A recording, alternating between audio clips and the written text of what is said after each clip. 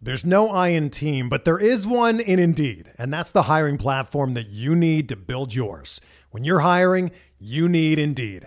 Instead of spending hours on multiple job sites searching for candidates with the right skills, Indeed's a powerful hiring platform that can help you do it all. One of the things I love about Indeed is that it makes hiring all in one place so easy because Indeed does the hard work for you. They show you the candidates whose resumes on Indeed fit your description immediately after you post so you can hire faster. Join more than 3 million businesses worldwide that use Indeed to hire great talent fast. Start hiring now with a $75 sponsored job credit to upgrade your job post at Indeed.com/Blue Wire Sports. Offer good for a limited time. Claim your $75 credit now at Indeed.com/Blue Wire Sports. That's Indeed.com/Blue Wire Sports, and support the show by saying that you heard it on this podcast. Indeed.com/Blue Wire Sports. Terms and conditions apply. Need to hire? You need Indeed. All right, everybody, before we get started with this episode of Benched with Bubba, if you love the strategy of season-long fantasy sports and live for the short-term gratifications of DFS, then you have to try out Weekly Fantasy Sports WFS on Owner's Box. Head on over to rotoballer.com/box and sign up today. Weekly Fantasy Sports is the best of daily and season-long. It keeps you engaged through live drafting and new multi-week games. Owner's Box will also be paying out users who bring their friends on board. Watch the real money rewards pile up through their first ever 3-tiered referral system. Add friends, create groups, and rank up to elevate the trash talk and competition to the next level. But that's not it. Owner's Box will be matching your first time deposit of up to $500 for any depositors through January 4th.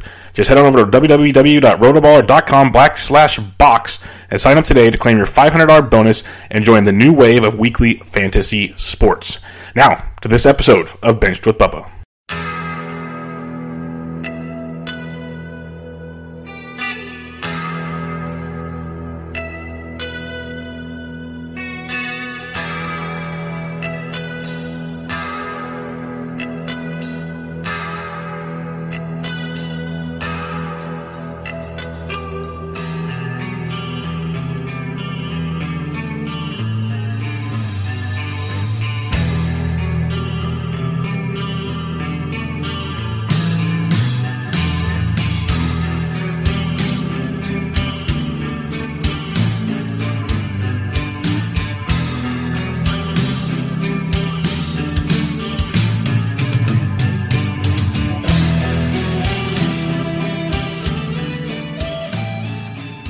And welcome back, everybody, to another episode of Bench Bubba, episode 339. Going to get joined by a returning guest, special guest to the show. You can find his draft kit all over the place right now at one of the best price points I've ever seen for a draft kit. You can find him on Twitter at SPStreamer. He is the one, the only, Michael Simione. How are we doing, my friend? Good. I think this is the third time I've been on your podcast. Yep, you are becoming one of the more frequent members, and I thoroughly enjoy that. So how you doing? Talk about your good old draft guide going out there. Yeah, so we released our draft kit. You can find it in the shop on our website, spstreamer.com. It came out to be 160 pages, over 124,000 words. You get the rankings of every position, prospect rankings. We have a strategy section by Dave McDonald, which is like 50 pages. I did a section on a breakdown pitching, hitting, about streaming pitchers, obviously. Did a little like sleeper section. And that was really it. I mean, we have some like underlying metrics in there too. So it's good. It's $4.50. Yeah, it's really, really affordable. I say cheap, but that makes it sound bad because it's not a cheap product, but it's cheap when it comes to the price point. Like it's hard not to buy this, people. So jump on that, and maybe we'll do a giveaway when this is all said and done. So let's have some fun with that. And I didn't put it on the outline, but I remember the last time you were on the show, you're working on your streaming metric, and it turned out to be pretty darn good, all things considered, in a shortened season last year. You've been busy with the draft kit, obviously, but do you foresee yourself tweaking that as all even more going into this season?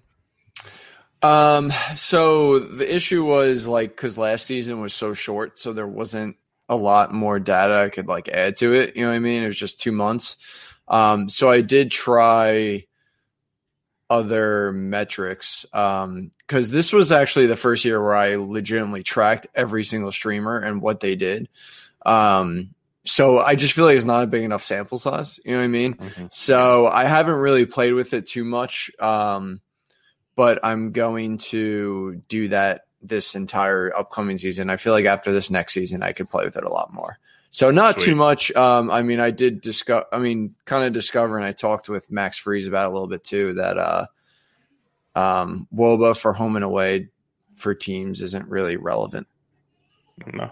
So I'm not really like, yeah, I mean, Colorado, yeah, they'll sway you a little bit and stuff, but like pretty much it's not where it's going to make such a big difference with these kinds of pitchers. You know what I mean? Well, that's the biggest factor right there, these kinds of pictures. Yeah, because the guys you're streaming, they're not like the guys you're super, concerned about throwing out there every day. So the matchup situations and everything, maybe not focused as much, like you're saying, on a WOBA or some other certain category. So that makes a lot of sense for sure. But it'll be fun to keep track of that because it's an awesome formula you put in there, and it was doing pretty darn good. Like I said, all things considered, because you're doing it, but these guys are going like 4 innings or some other silly thing where it's just making it kind of complicated to make the whole thing work. But yeah, that was 2020 in a nutshell. Yeah, exactly.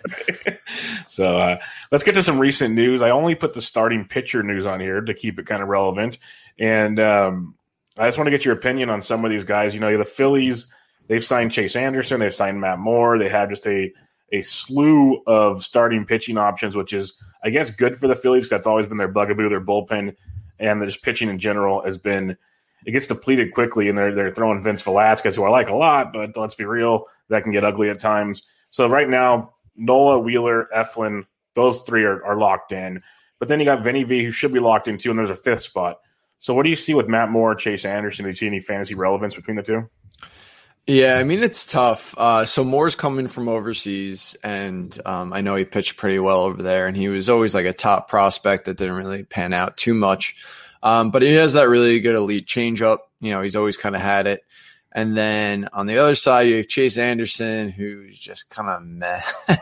Not a lot of strikeouts. He hasn't really ever been amazing. I think I don't know who it's gonna end up being. If I were to guess, I'd say Moore, but I feel like they might be coming in and out a little bit, and they're probably gonna end up utilizing both of them. I mean, I do know that this obviously kills Howard. I mean, I feel like they added these guys because they felt like bringing up Howard didn't work out last season, and maybe it was too soon. Maybe they want to develop him a little more, and they kind of added these veterans to just eat innings. And then, just in case Howard doesn't really improve and they don't bring him up, I'm sure he'll come up eventually, but it might be later than we all think. So, between the 2, I mean, if I had to take anyone, it'd be Moore, just because I really like that changeup. No, I'm with you. Moore is a guy that, wasn't too long ago where he was actually fantasy viable. So that's at least as like a streamer or a spot starter here and there that you still rostered. So I think he's an interesting option for sure. And it's a good point you make on Howard. I haven't heard that discussed a lot. It makes too much sense that it could be one of those, like, they start him in the minors, get some work in, bring him up midseason, and let him roll for 100 innings or something. Because given the short year last year, obviously he's not stretched out to where they'd want him. So it definitely possible. And Matt Moore is going like way after pick 600 right now. So yeah, definitely a guy to monitor. Probably not drafted in redraft leagues, but someone to keep an eye on for sure. A guy that maybe gets drafted in redraft leagues, definitely gets drafted in draft and holds them best balls, is Chris Archer, who's returning to Tampa Bay. I actually have a few Chris Archer shares already because I just said super late. He's going to get signed somewhere. Didn't think it'd be Tampa Bay, but it works for me. And then he comes out and says no more 2-seamers this year in his first press conference, which made me very happy to see. Now, a guy like yourself that knows more about that than I do, what's your thoughts on Chris Archer back in Tampa? Yeah, that's huge. That sinker is absolutely brutal. So I liked seeing that too. I liked him coming into 2020 because he had a little bit of a pitch mix change there in 2019, where he started going to the 4-seam a little more. And I was hopeful, but then obviously, he didn't play. And, I purposely took out this little quote from Rotoballer, and I mean, it's a little worrisome. It says, the hope is that he might be fully recovered by next spring, but this is the type of surgery that often comes with lingering issues and sometimes significant setbacks. So obviously there's a big, injury risk there. But kind of like we're saying, he's going late. So he makes sense in like draft and holds for me, or like if you're in, a 15 team or even a 12 team, you want to take a shot at him and being your like last pick on the on the bench, who you could just drop quickly anyway. That's more than fine with me. But I wouldn't take him expecting too much. Just because while the Rays are pretty good at what they do, I think the injury risk kind of holds them back a little bit. No, it makes a lot of sense. It's not the best situation injury-wise to come off of. And I guess there's two ways to look at it. Yes, like you said, take him late. Draft and holds is really good. I guess this is one of the guys being on the Rays and the way they baby their pitchers could be a good thing. Like we might get the good innings out of him. We might get the good innings out of him, which I guess stinks if you're looking for innings eaters because he's not going to be one for sure. But you might get 4 inning starts, 5 inning starts that are productive. So I wonder if they use an opener for him. Definitely could. That's another option with the Rays. So that's a way that he could be interesting. Like he could be, we could be looking at a Yanni Chirinos from like 2 years ago or something with Chris Archer. So it could be interesting as well. Oakland A's, they re-signed Mike Fiers. I figured this was going to happen a long time ago. It made too much sense for Fiers to go back there. He's in line to be their 5th starter. The rotation actually looks pretty decent. Fiers is one of those guys that tilts a lot of people, but in the end, he's been viable from time to time every season. So what's your thoughts on Fiers going to draft time? Yeah, I mean, the Athletics are good. They're kind of like the Rays. I feel like they always get the best out of their pitchers. For me personally, I'm probably not going to grab him just because you got the low strikeout rate. Let's say last year's 14%. So he's not going to get you that. I know he pitches for contact. But the ground ball rate has been diminishing year after year for the past several years too. And at this point, Andreas, I feel like you're going for upside. You're not going to go with someone who's going to put up a 4.5 ERA with a 5K per 9. It just doesn't make sense. You'd rather go with someone who has upside that could get a lot of strikeouts and potentially break out, like a younger guy. So he doesn't really make much sense to me for fantasy wise. I'm looking forward to seeing you have him as your streamer like 6 times this year. It's going to be fun because he's going to fall into that category, pitching at home. Like he's going to have so many starts where it plugs out perfectly. Yeah, I can totally see that in the right. I think I thought about him, or I maybe took him last year actually against. I'm looking at his game log quick. I think I took him against the Rangers, and he went 6 innings, 0 earned 7K. So there you go. Yeah, he does that once in a while just to get us excited, and then he realizes. Yeah. And speaking of the Rangers, they made an interesting signing. It's a guy, Mike Fultonevich, who many people have been hyped on in recent years, and then he just blew up this last year. The Braves just DFA'd him, didn't even give him a chance to go to the minors. Like, you're gone, see ya. And the Rangers just signed him, and right now they have him plugged into the 5 spot. We'll see. But, like I said, it wasn't too long ago people liked the guy. Vlad Sedler, very smart fantasy guy. He's talked about things that are wrong between his ears and stuff. Do you have any hope in a Mike Fultonevich, or are you just going to sit back and watch the parade, I guess, will take place? Yeah, he's definitely a sit back and watch for me. Kind of like what you mentioned. They just straight up DFA'd him. And I feel like no one had interest in him for a reason. Like there's something really wrong there. Who knows what it is? These organizations are a lot smarter than any of us, so they probably know. I do like the slider. I just think I don't know why he was throwing he started throwing his sinker more, and I don't understand that. I think he needs to get rid of that pitch and more so go with the 4 seam because the slider's the sinker's never really been good. So I'd like to see that from him before I really even contemplate him at all.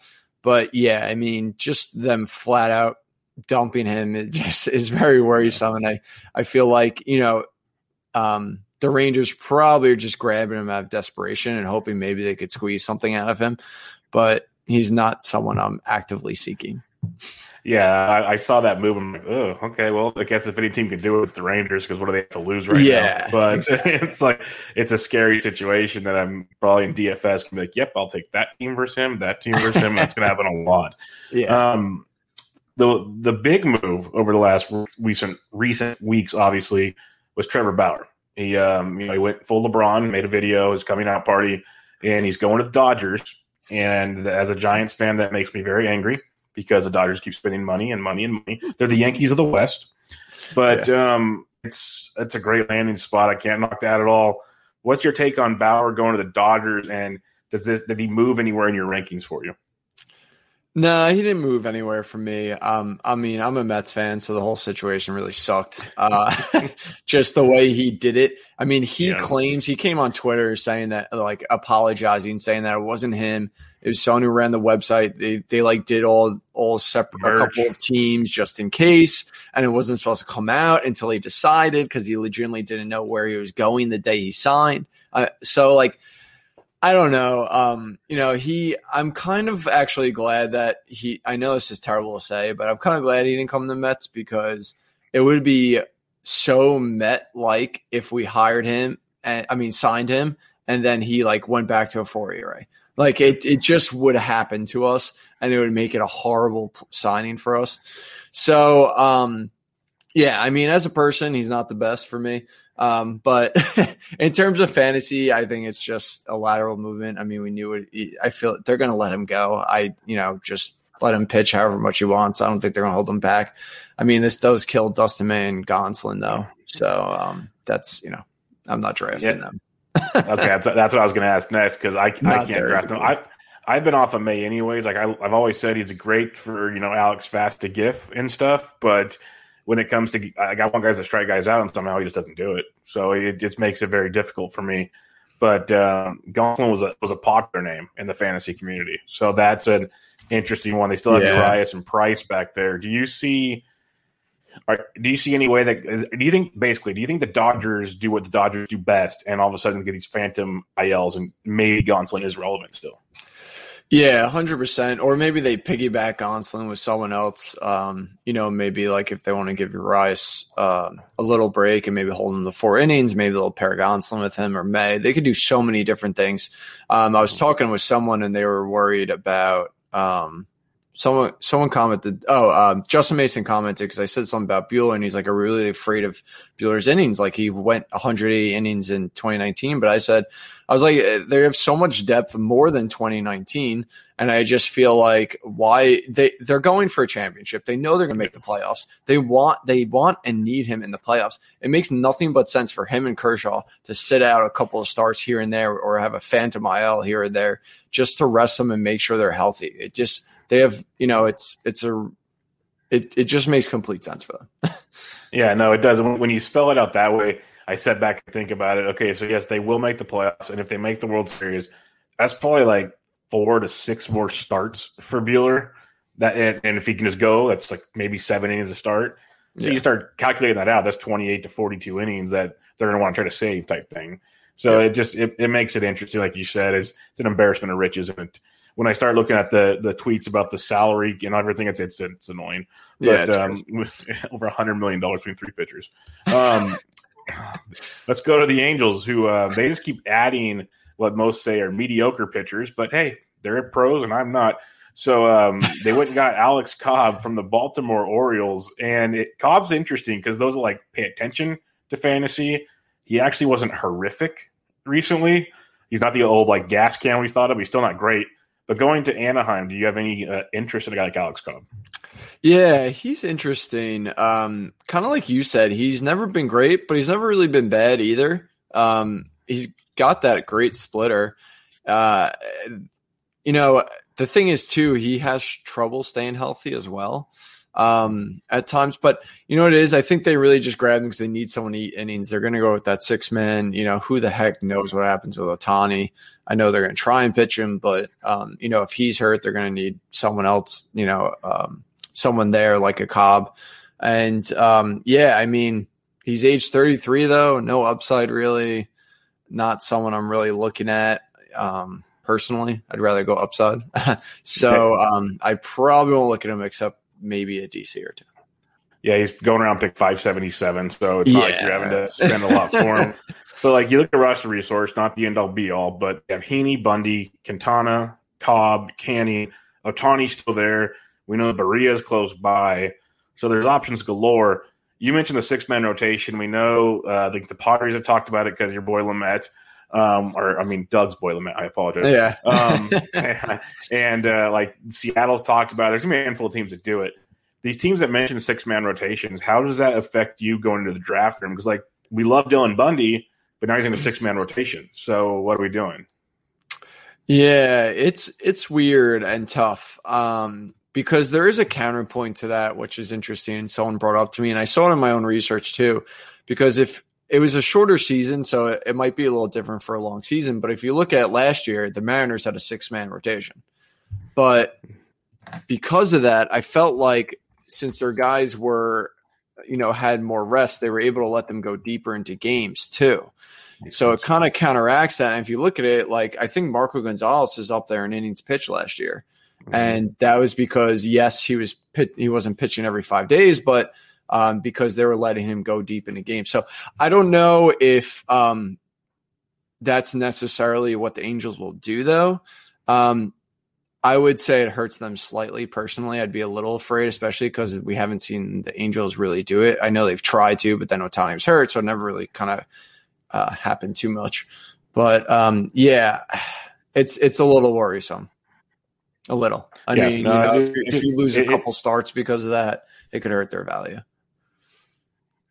Well, it's an interesting thing you mentioned because, say they get that extra day rest, so they go 7 or 8 more often than not instead of 5. Then you start doing that. It basically comes out to a couple extra starts almost, and it evens out. So it's an interesting way to look at it for sure. Quality innings over quantity maybe is another angle there. All right, let's talk Boston Red Sox. Last one here. They picked up Garrett Richards to a 1-year deal, a guy that everyone wants to have hope for, but then they also realize he can't stay healthy. So what's your take on Garrett Richards? Another guy who can get super late in drafts, and the Red Sox have no reason not to throw him as much as possible. Yeah, it's a 1-year deal. Yeah, so they're going to let him just go. Yeah, I mean, you mentioned it. He's kind of like made of glass, always injured. I mean, look at him. He's pitched, let's say real quick, sorry. I mean, since 2016, he only has 198 innings. So you're looking at 5 seasons, and he has 198 innings. I know one of them, he only had 8, but it's not great. But he's good. I mean, when he's on the mound, he pitches well. He's got a good arsenal. I think he's worth it. I mean, you're going to get him for free, and if he just happens to put together that one season where he stays healthy and gives you, a 4 to high 3 ERA, it'll be well worth it. Yeah, it's an intriguing move. I got guys like Eovaldi who can't stay healthy on that team, but I love him. So it's just they have a lot of nice toys there, just toys that get broken. So it's Pavetta. They got Erod, who I love, but who knows what condition he's in. It's an interesting situation there in Boston. Talking interesting situations, Eno Saris came out with an article this week, and I just want there's so much more that probably has to go into it, but Mac Freeze has posted stuff and all these guys that can get into physics and everything way past my pay grade. But the deadening of the baseball. And I think it's funny because it basically admits that the ball was juiced, but they didn't say it was juiced. So they're having to deaden it, which is really funny. But what's your takes on that? Because we really don't know. You read the article and it was you said 5% maybe. Right. How are you approaching that with your starting pitchers now? I mean, I'm trying not to take it too much into account. I feel like you can't. You just really don't know. I mean, if it does decrease home runs by 5%, I mean, that helps fly ball pitchers who tend to let up home runs, like Matt Boyd, But I don't want to just gamble with it. I don't know. I guess we'll see which is crazy. I think I heard they're not even going to use it in spring training. Yeah, I heard. I think they're just going to start it in the regular season. Okay, that doesn't help us at all. So I mean, I'm not really, maybe I'll move someone like a spot or two, but I'm not really going to put too much into it because we truly don't know. Who the heck knows? We won't know until we're halfway through the season. You know what I mean? Exactly, and then it'll be Captain Hindsight everywhere. Well, the other thing I think was interesting in that article is there's going to be a few more teams putting humidors in. And last year it was Boston, these random teams put them in. We didn't even know about it until halfway through the season. The Mets. It's what I want to know is why don't they just put them in every stadium, but you could change the settings so that in the end they all equal out the same and we're playing with the same setup. But I don't know. It's just weird that it's each year. It's weird just each year we just add a certain amount. So That's a pain. Yeah, I get what you're saying. I mean, that'd be ideal. Maybe it's impossible to do. Who the hell knows? Oh, with these teams, it's very impossible to do. So we'll see where that goes. But what we're going to talk about next is we're going to look at ADP in the top 150 from NFBC draft champions since January 12th. So it's a mouthful for people, but that's what we're doing here. And we're going to compare pitchers that are going close together that could be up for debate come draft time. And I'm just going to get your thoughts on this because we've done some drafts together. You've done a bunch of drafts already. Before we do that, per se, you've done draft champions. You're doing the NFBC 50s. You've done best balls. What's kind of the trends you're seeing pitching-wise that stood out to you? Oh, they're all getting pushed up. Doesn't matter format. Yeah. It's especially we did a battle of the pods, and that was insanity. There were so many pitchers off the board. They're all getting pushed up. I mean, it's the right way to go about it because personally, when you look, I keep saying to people when I look at the landscape, at least I feel like it makes sense to take pitching early because in the middle rounds it gets kind of crappy, and then you want to take hitters in those middle rounds because I feel like there's so much value there. And then later on, you could take some more pitchers. So that's just how I'm approaching it personally. And I feel like a lot of people are trending that way as well. Yeah, it definitely is. I kind of want to do one like NFBC 50 or something and just don't pick a pitcher for like 5 rounds. See what happens. Because there are so many bats that just kind of keep dropping. But you look at the pitchers that are like in round 5 and 6, you're just like, oh, like this is not good. Exactly. So it's tough to stomach. But let's talk about some of these early pitchers that are getting pushed up, and most of them rightfully so. We know the big 3. Those are the big 3. That's pretty simple. We'll start with the next 2 here. You got Lucas Giolito and Yu Darvish. Giolito around pick 15, Darvish around pick 16. Now, Giolito, I think, could take that next step to being one of the big 3 type guys next year as he continues his pitch mix change. He just came out and said now he's working on his curveball again. Then Yu Darvish, who's been phenomenal, comes over to the Padres. He's older, though, so there's concerns there. How do you go between Giolito and Darvish? So I know Toby loves Darvish here, but I'm actually against him. I prefer Giolito. I love the fastball changeup combination he has. It's just so elite. I mean, and the strikeout rate is insane. His command is just there. He knows what he's doing, knows how to handle his stuff. I just think he's in full control, and he's fine. And I think we're yet to see the best of him, kind of like what you just said. And then as far as Darvish, I think he's great, but the injury history is still there. I know it's about a season now where he's been healthy, but I still can't, I can't just ignore that personally. Mm-hmm. And what worries me too is, if you get injured, if a pitcher gets even like a minor injury and they're trying to pitch through it, it could throw off mechanics. So what if he has a minor injury, tries to pitch through it, and then that walk rate comes back up, and then he just goes back to a 4 ERA pitcher? I just think there's too much risk where he's going. I think he could have, again, another phenomenal season. His stuff is ridiculous, has the deepest arsenal in the league. But I just think based on the ADP, he's just way too risky for me. I want my first pitcher to be someone that's going to be completely healthy with minimal questions. Yeah, it's tough with Darvish. I absolutely love Darvish, but I echo like everything you said that concerns me with him. So that's why I take Giolito. I've looked. I think I even took Luis Castillo over him one time, which will make you happy. This isn't on the outline, but just quickly, if you had to come down to it, I know we talked about Buehler potentially being lower innings. Would you still take Buehler over Darvish, or would that be kind of a differentiating factor? Oh man, that's tough because I'm not taking either of them. I would lean. I guess I would lean Buehler. Yeah, it's like Darvish healthy gets more innings, but Buehler, we know his innings might be better. Like that's a tough one. Yeah, really I know. And if it wasn't for the Dodgers, I mean, I love Buehler. I feel like I think he could be a top 2 pitcher. It's just, it's just a matter of I'm afraid of them holding back. I hope they don't hold him back. I hope we see Buehler hit 200 innings, and then there's no question moving forward. I would love nothing more than that because I would take him every year. I'm with you because after 2019, before COVID hit, we were doing preview shows last year.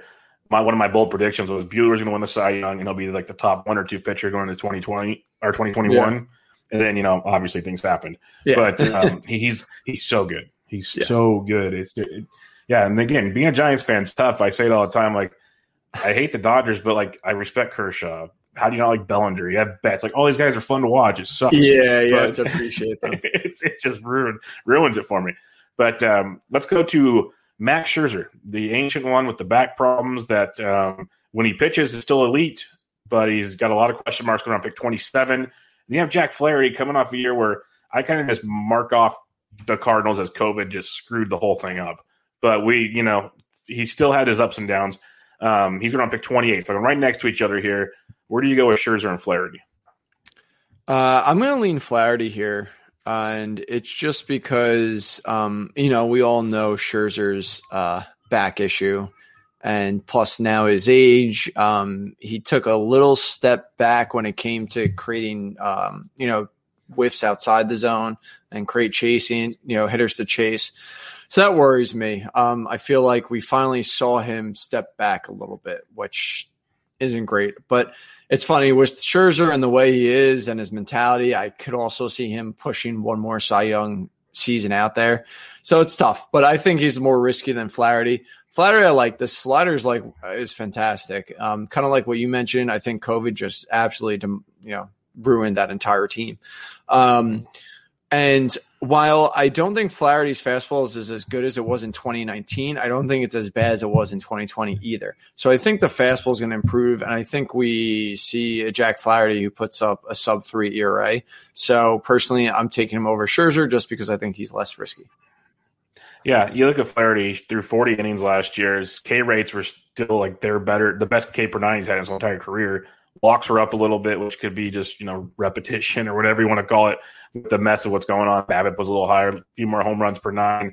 Left on base rate was a massive drop off. But like you both said, there's a lot to be concerned with. The fact the strikeouts are still there makes me pretty optimistic that things are still looking good. And I could dig deeper, but I don't really feel like doing that on the podcast today because you're the starting pitcher expert. But yeah, and one more thing on him too, which killed his numbers, is he had that one bad start. He had 3 innings, 9 earned runs. Take that away, and his ERA dropped dramatically.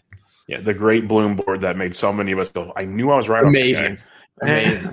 It just puts it all into perspective. You're just like, oh yeah, that's right. Yeah. That's such a good one. And then he did the one where, okay, well, if you took away the one good start, here's what this guy did. Like, okay, that makes sense too. Let's talk about 3 guys that are going to be interesting because you have Blake Snell pick 44 now in San Diego, where he says he can throw as many innings as he wants. He said it very nicely to Tampa Bay that he's looking forward to playing for a team that lets him throw innings. Yeah. So you've got Blake Snell. You have Kent Maeda coming off an amazing season, but the way I look at Maeda, he's still a very good pitcher, but he ran pure, really pure. He's at pick 45. Then you have Glass now, who I just stay away from because the stuff's elite, but until he gets control, I'm terrified of him at pick 47. So you have these 3 guys. How do you break them down?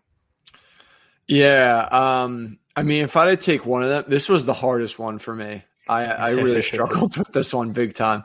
I'm going to lean Snell. Although I'm not drafting any of them, I feel like I just am putting everyone away. I'm just going with Snell because, he's so good. His stuff's amazing. The curveball is ridiculous. He has the best north to south approach there is.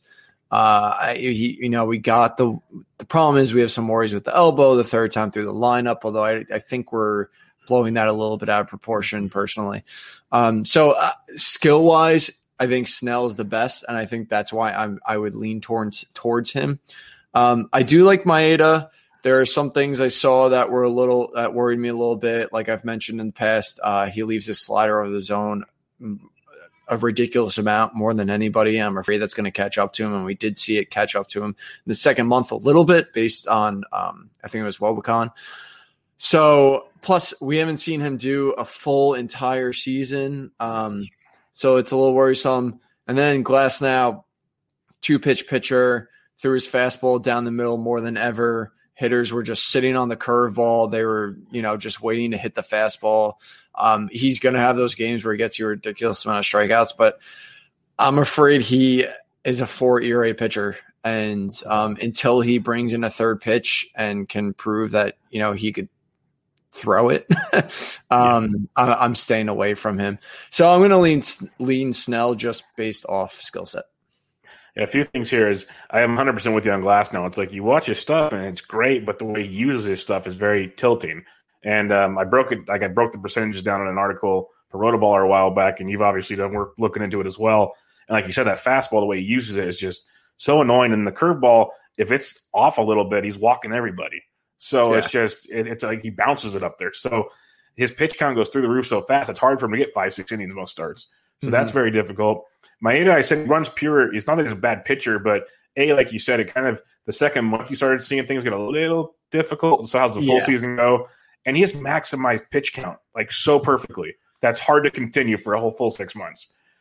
So there's my concern there. And Snell's interesting. Just looking at the ADP right here, he's gone as low as 57. And I said his ADP is 44. As low as 57, as high as 19 in the last month. So people, like, they either love him or they're just like, I'm out. So there's why I probably won't own any of these guys. But one thing I just want to ask you for fun here, since you mentioned Glasnow, and the ADP is way different on these two. Like, I'll have to look, but 2-pitch pitcher really needs that third pitch. I got to scroll. There he is. Chris Paddock, pick 106, is a guy I was off of last year. I'm still off of him until I see that third pitch. Do you see, like, are they really similar to you, or is Glasnow still above Paddock? Would you rather take a chance on Paddock at 106? Like, how do you look at those two together? I mean, if I had to pick the two and based off their ADP, I'd rather Paddock, but I don't think they're on the same level. I think Glasnow's fastball is much better because, you know, he's got that long extension and even though he throws it hard, it's the perceived velocity is even higher. So, while he only has 2 pitches and he's got to work on the command, those 2 pitches I think are extraordinary. So, I'd rather Glasnow if you're like looking at them in a vacuum, but based on ADP, I'd rather Paddock. Okay. Yeah, no, I'm with you. Glasnow is the better pitcher just looking at paper and everything, but the similarities kind of scare me. Like last year, I'd have to go back and look. They're probably getting drafted around the same time last year because they felt like the same pitcher almost. Yeah, but, they were. We saw some drop offs with Paddock this last. Just a little. This next one's entertaining to me because like Steady Eddie, Carlos Carrasco, pick 56. You know what you're going to get from him pretty much. Then you got the new toy, shiny new toy, and Corbin Burns at pick 59. And we know there's inning concerns with Corbin Burns. We know how electric he can be, but there's really should not be any innings concern with Carrasco, and he goes to the National League. What's your thoughts on these two? Yeah, I'm leaning Carrasco here. You know, I think this was a good landing spot for him because the Mets do like to let their pitchers go deep into games as well. So I think the innings are going to be there as long as he stays healthy, which, you know, is a big if for basically every pitcher. And Carrasco's always been great. When he's on the mound, he can pitch, and we all know that. So it's a no-brainer for me. And that's just because do we see Corbin Burns go over 120 innings? I mean, likely not.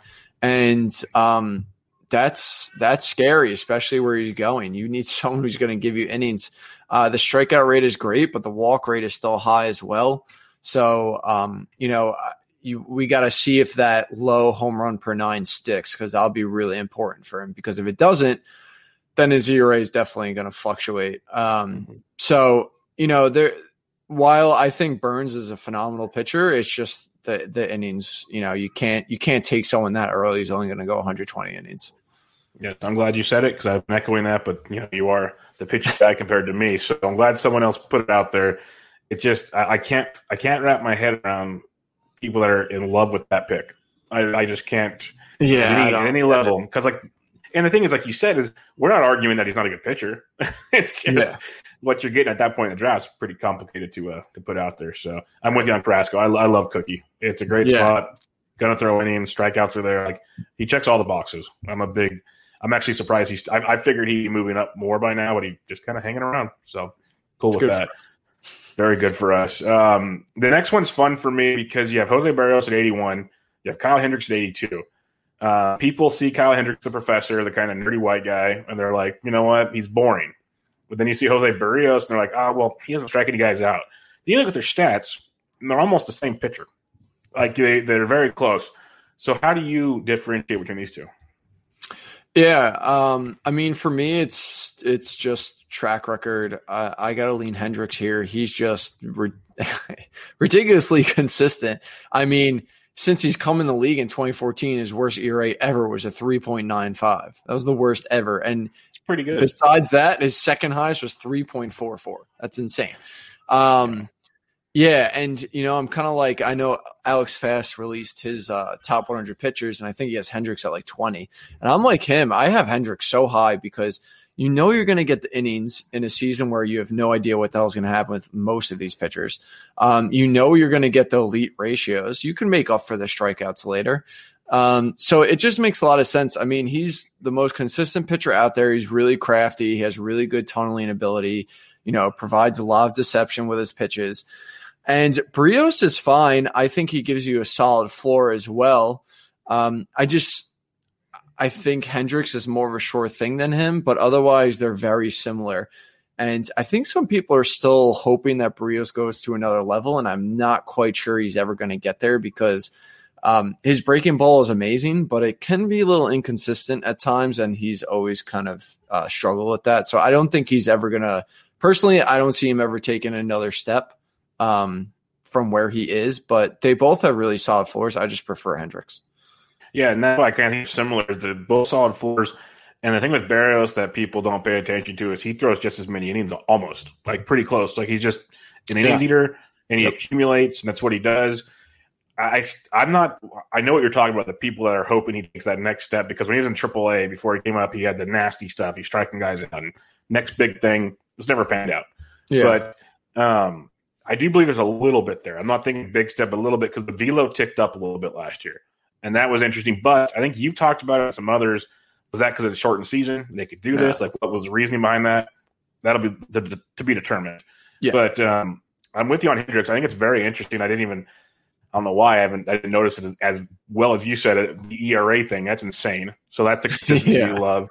But that's why I have both those guys ranked up high in my rankings. Like, I don't know if I'm 20th, I'm close with Hendricks and Barrios, like right behind him for me, because I just in a year where we're curious on innings, I trust those two are going to go until they're done type thing. Definitely. So I'm pretty confident in that. And that's a big, especially if you go, two aces early or something, but one's kind of a volatile ace potentially.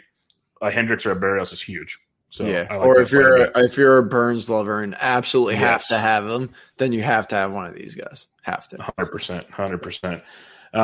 This next one's very intriguing to me. 3 players, a couple young guys, and then Mr. Bundy, who a lot of people are big fans of.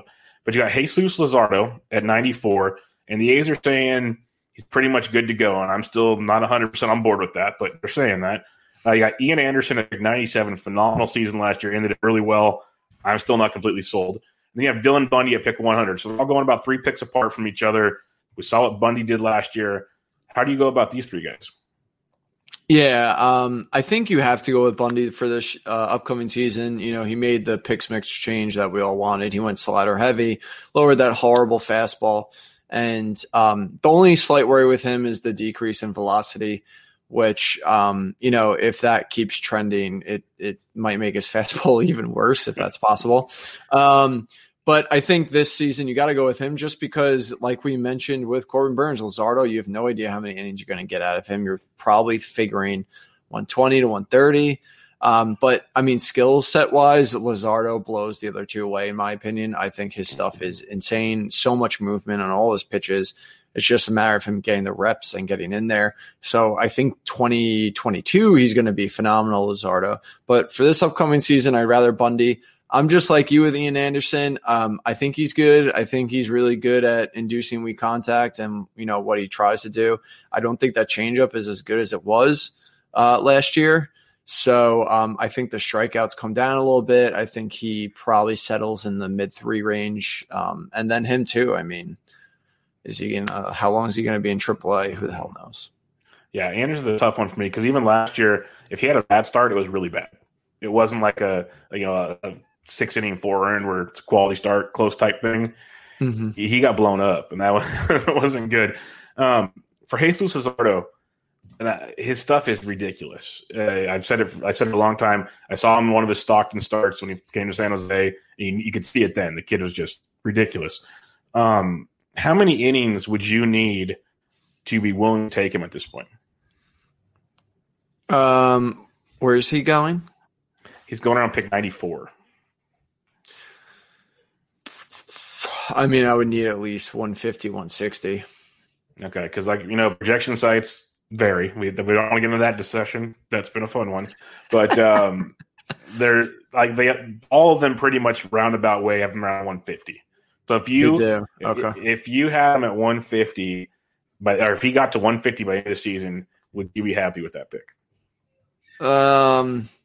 Yes, I would, as long as he performs. But yeah, I would be okay with it. I better have other pitchers that I know are going to go deep. Better have drafted Kyle Hendricks the round before. Yeah, I just don't see it because, I mean, he's only gone – I'm looking right now, like the most he's gone is, 90 innings? Well, there's no way he jumps from 90 to 150. I agree. This don't see it happening.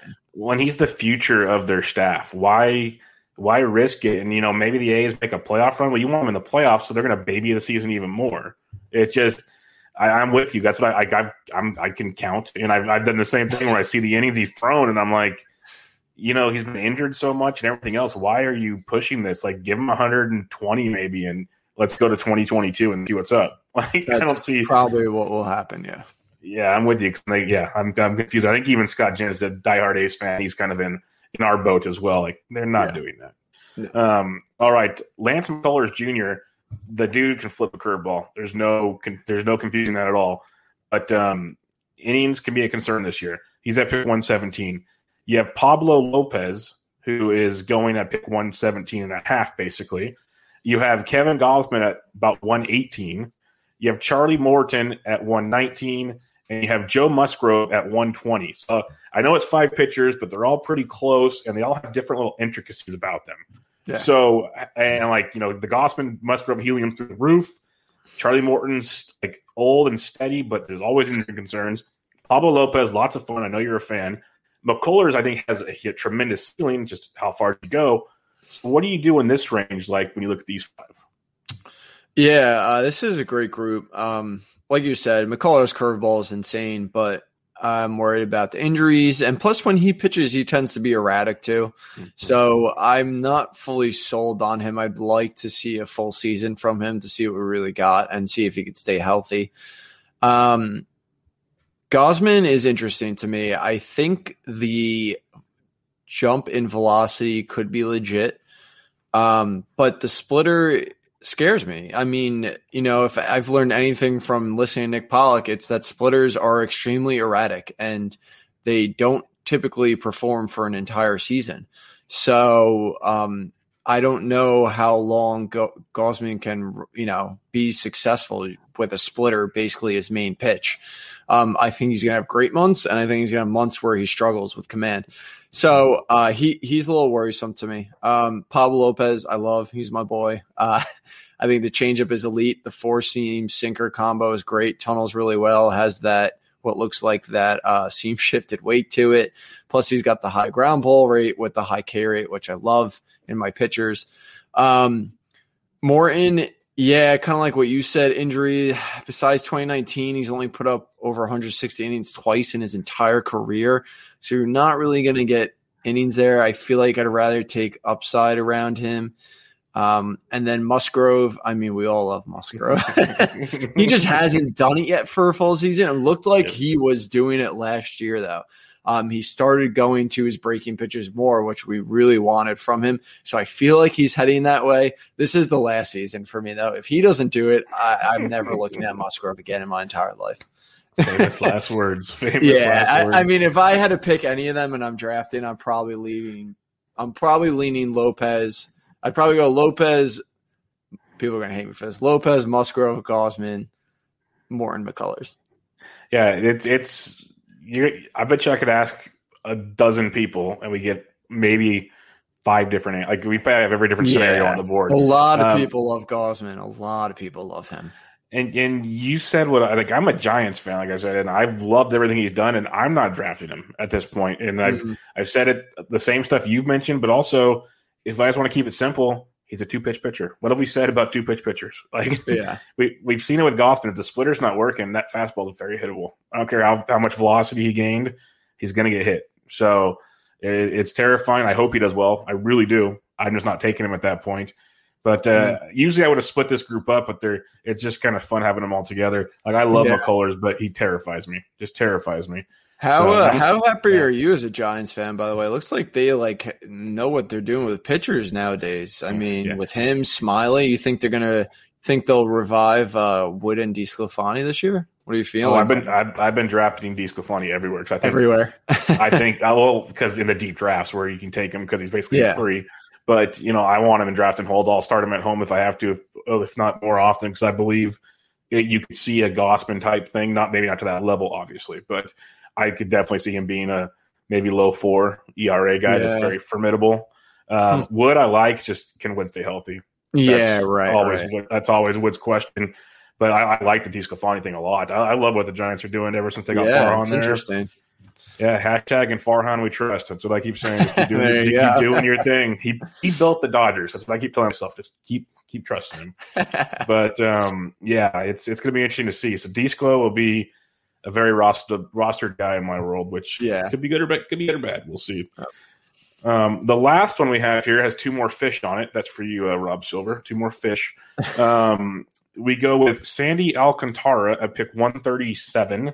You have Patrick Corbin at 139 and Sixto Sanchez at 140.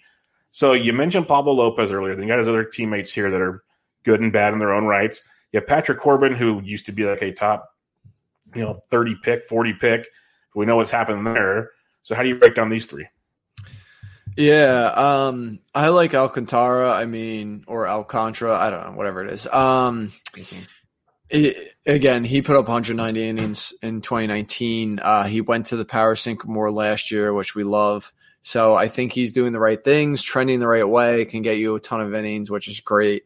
Corbin's tough for me. I can buy into it, but I have to see what he does in the in spring training, because what happened is obviously his fastball dipped in velocity like big time. But if you look at his other seasons, he has been a slow starter. So it takes him a little longer than others to get his velocity to where it needs to be. But the problem is last year it was lower than it ever has been. So I want to see if his velocity is back towards 90 in spring training. Then I would think maybe we could see another good season from Corbin, because the slider's great. It's too good. And if that fastball gets back to the velocity where it needs to be, it could be decent enough where he can have another great season. So for him, it's sit and watch what I see in spring training. Maybe I see what he does in the beginning of the year. If he's struggling, but the velocity is up, maybe I try and buy low a little bit. He's a little tough. Sixto, great stuff, great changeup. The strikeouts didn't really come, which was interesting. But again, another one, he's going to start in AAA. Who knows when he comes up? Who knows how many innings he gets?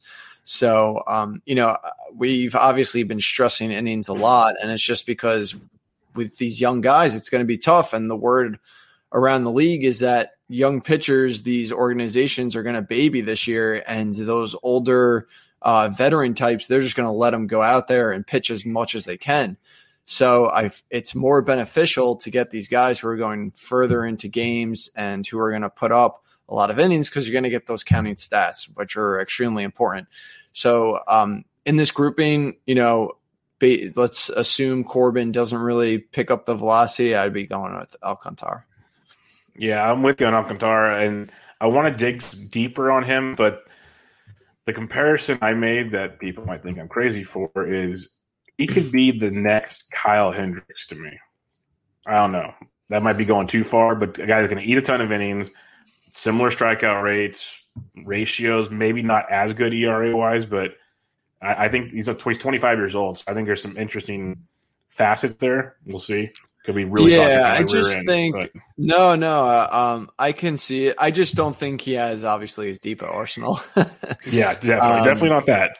Yeah, so I think that's the line where I think he would need the slider to take a step forward for him to kind of be that type of pitcher who can be solid year in and year out, And then I like to take on Corbin because he's a guy that I see in drafts and I get kind of torn because even when he wasn't great, he still threw a ton of innings and got strikeouts.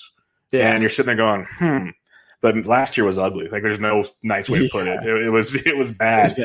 So it's like, but he's fallen so far. It's one of those that's one of those pitches you can look at and go, okay, if this clicks, well, we just got like a gold mine at this point. Which you go through the rounds and there's always guys you kind of think for the upside. Well, his upside's just like huge, and so it's kind of that's the guy where if he clicks, he can help you win an overall. Exactly, bingo, and that's where it gets kind of like, what do I want to do today? So tempting. Yes, very, very tempting. But we got a couple listener questions here for you. I believe it's one listener question. And we'll start with, it's at Rob Wettig, RW. Who is your favorite all-or-nothing picks? Could finish top 50 or outside the top 200. We'll stick it to pitchers, obviously. But do you have a guy that you're thinking, like, he's maybe going between 1 and 200, it's got top 50 upside? Who's a guy you got targeted there?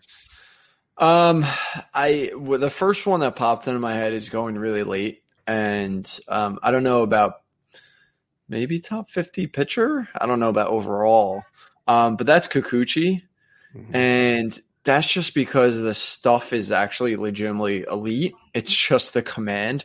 I don't know what he could do to get it better, but I think if somehow he improves his command and they figure it out over there, I think he could explode. I think he could be over 30% strikeout rate pitcher and could put up a mid to low 3 ERA potentially. I think he's just he's one of those pitchers to me that is just so very close that if he just does one right thing, albeit it's kind of a big ask because, command is not, easier said than done. But I think he's one late guy who could jump. If you want to go like a mid-tier guy, he's someone that I've been talking about so much this year, and that's Aaron Savale. I think he just, if he could command his sinker a little better, he's right there with the cutter, and maybe just rely on the breaking balls a little more, which is what the Indians do. Savale is going to go deep into games. He could easily put up 200 innings because of them. Well, 180 to 200. And, they're going to tell him to start throwing the breaking balls even more. And I think that could, he could be this year's Plesac. He was essentially that for a month. But then he kind of faltered a little bit. And I think that was because of the command issue. So, I think he's very close as well. You said the magic word there. Plesac. While we're there, no, I'm not going to go down that rabbit hole.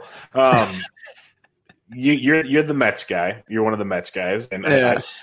I've slowly learned over the years. There's a lot of Mets guys. Like at first Twitter was like Cardinals, but there's a lot of Mets guys. It seems. You bring Stroman back, you get Carrasco, you get Lindor. There's been a bunch of moves for you guys. Actually, Trevor May's a sneaky bullpen acquisition.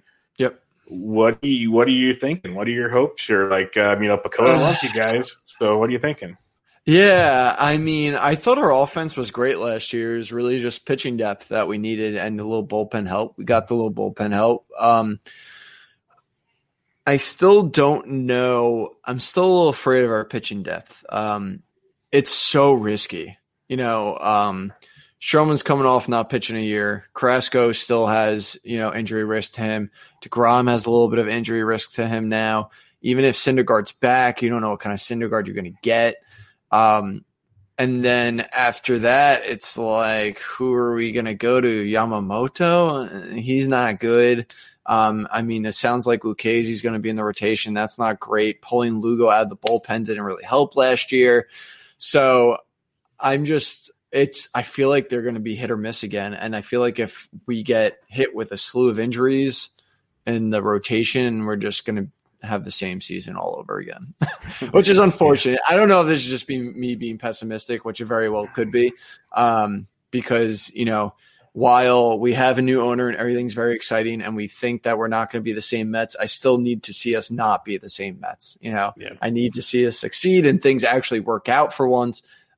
So yeah, I'm hoping for playoffs. Obviously, I think we are definitely a playoff team. It's just a matter of things kind of going the right way for us. Well, hey, you signed Johnny VR, so things are going. No, I'm just kidding. Yeah. Well, what if you had it your way, and because your new ownership, like you said, they'll spend money. Do you want to see him make a trade because you got some extra bats? Do you want is there a pitcher out? Like, what do you think they need to do? I don't even know. I don't know what kind of pitcher they could get. I mean, it sounds like they hate JD Davis for some reason. I know, it's crazy. It's like they just want to get rid of him. I don't know what it is, but I'm sure if we get that feeling, all other teams do. So like they'll probably, they won't be, they'll probably make it tough for the Mets to deal him. I don't even know. I want to say Sonny Gray, but the problem is he didn't do so well in New York. Yeah, he was not a big fan of that city. Yeah. So I don't know. I would like one more depth piece. I don't know if you could trade JD and like, some kind of minor league or something to grab maybe a veteran. I would have liked a veteran pitcher. I would have honestly signed Odorizzi. That's fine. I'll take it. Yeah. Like J.A. Happ would have been a good one. I think. Like, People hate J.A. Happ, but he's awesome. Like, yeah. Minor, I'm a J.A. Happ hater, but he wouldn't make sense for this team because he's that vet who can give you innings.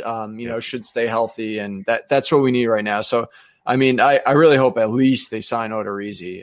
But I mean, if they could trade for a pitcher who's actually like better than average, that'd be nice too. Okay, so I think this is my last question, but just new ones keep popping up as we talk. That's fine. So I know everyone knows you are the Luis Castillo man. That's why the GIF was in the tweet. Like that's your guy. And I love him as well. There's a very good chance that either Gray or Castillo, maybe both, I doubt it, but one of the two is traded before the season starts. Where besides like say Colorado would make you get really worried about your Castillo shares? I don't think anywhere. Okay. That's called confidence, folks. That is called confidence. Because you know what it is? The skill set's insane to me. But he can't go to a much worse defense than what he has right now. Or ballpark, baby. So I mean, yeah. And I just it does worry me with him. I have him as my fourth pitcher on my rankings. But that's my only worry. It hurt him last year, and I'm afraid it's going to hold him back again because he's a ground ball pitcher. So Sonny Gray and that defense behind him is pretty brutal. Really bad. Yeah. So, I mean, hopefully I remember I commented on someone. I was like, it won't matter when he pitches 32 perfect games. So, but no, yeah. I mean, maybe he'll just have an immaculate inning at one inning after the other, and that won't even matter. Oh, that'd be awesome. If he can just control the walks, like, I've said it on this show. I think that's by design, though. You know what I mean? Like if you because he doesn't want him to hit the ball. Yeah, if you look at the Reds, well, not only that. I mean, if you look at the Reds pitching staff, they all do that. Malley's starting to go that way. Sonny Gray pitches that way. They don't give a shit. They walk. I don't care. I want you to chase my pitches, and eventually you will. And if you don't, the next guy will. So I'd rather walk you than throw it down the middle just to get a strike and you hit a home run off me. That's what they all seem to be doing, and I freaking love that approach. Well, it's great for fantasy. Because you get all those strikeouts. But you could be 100% correct because I'll never forget it. It was going to be 2019 now. When he was in San Francisco, I was watching the game at home, and I think he only went like 6 innings because his pitch count went through the roof. But he struck out like 14 Giants. And just watching that changeup dance and just everything he was doing, he walked like 7 guys. But they were painting, so he was just missing. But he was just throwing changeups that were in the dirt, and they were chasing, looking foolish, and like it was awesome. I'm just there going, "Oh my goodness!" My favorite. So that's where I fell in love with him. I was like, "Yeah, I understand everything Michael's saying. I understand it all because it's ridiculous when he's on." Yeah, but we'll wrap it up with that. It's always fun chatting with you. So why don't you plug away your draft kit and everything else going on? Yeah, thanks for having me on, Bubba. You could check our website out, spstreamer.com. Our draft kit, which is now out, is on there in the shop. As I mentioned earlier, we do have a podcast called SP Streamer Podcast with my wonderful co-host, Doug Ishikawa, who you can follow on Twitter at Coaching Nish. I always try and shout him out because he needs more followers. Yes, and and we're starting to put some content out. You could also see I once a week I write on Fangraphs as well. We have a lot going on. And a lot of good stuff going on, and I cannot wait for this freaking season to start. Yeah, looks like you see all the trucks are leaving town, so it's happening, and all the tweets are coming out. But very true on Doug. Doug is one of the best. Like I told him on your guys' show, and I tell him a lot. His intros, some of the best in the game. Like you just can't. Not even that. I think even his transitions are like a little he's underappreciated. So he he does more work for podcasts than I do. I mean, I come in there prepared, but this guy writes. You got to see what he prepare. How he writes a novel to prepare. It's insane. I believe it. So it works. Yeah, he's great. Amazing. Yeah. And then I want to give you a shout out also because you said there's more and more content on your site. You're giving a lot of people chances that are putting out some awesome stuff. So it's good to see a lot of those new names that are going out there. So every time Michael tweets one of them, if I don't follow him, I follow him then because. So you guys should be checking that out because there's a lot of good people over there. Yeah, I have to say it's mind blowing the people that are out there that just haven't stepped into it yet. Because I mean, these guys, some of these guys I'm bringing on, they're better. I think they're better than me, and it's just like I don't understand where are you coming from? How are you not writing? I mean, one person that I hired, he didn't even have Twitter. He saw me on Reddit. Applied. His stuff is great. I hired him. I was like, you have to make a Twitter because, sometimes people will comment and you got to kind of like correspond with them. And so it's just funny that people come from nowhere, but it's good. I mean, if you really want to do it and if you're into it and, this community is amazing because everyone likes to give people chances and highlight them and just grow. All together. So, it's fantastic, that kind of stuff. Yep, pretty cool to see. So, everybody check out Michael again on Twitter at SPStreamer, which you should already know by now. And check out the draft kit. And I will tweet out, we will do a giveaway. So, I'll tweet out something when this show comes out. So, come check that out. But, Michael, thanks for joining me once again. It's always a pleasure chatting with you. Always. Thank you very much. All right, everybody. This is Bench with Bubba, episode 339 with SPStreamer himself. Catch you guys later.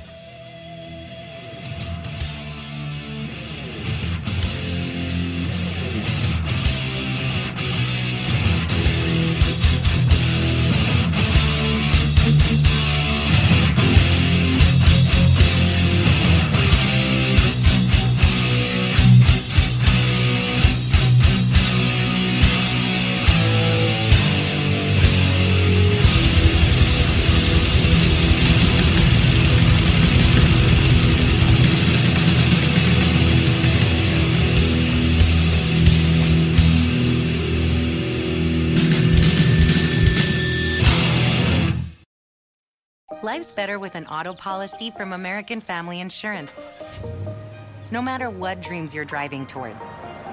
That's because our expert agents will make you feel totally protected with the right auto coverage at the right price.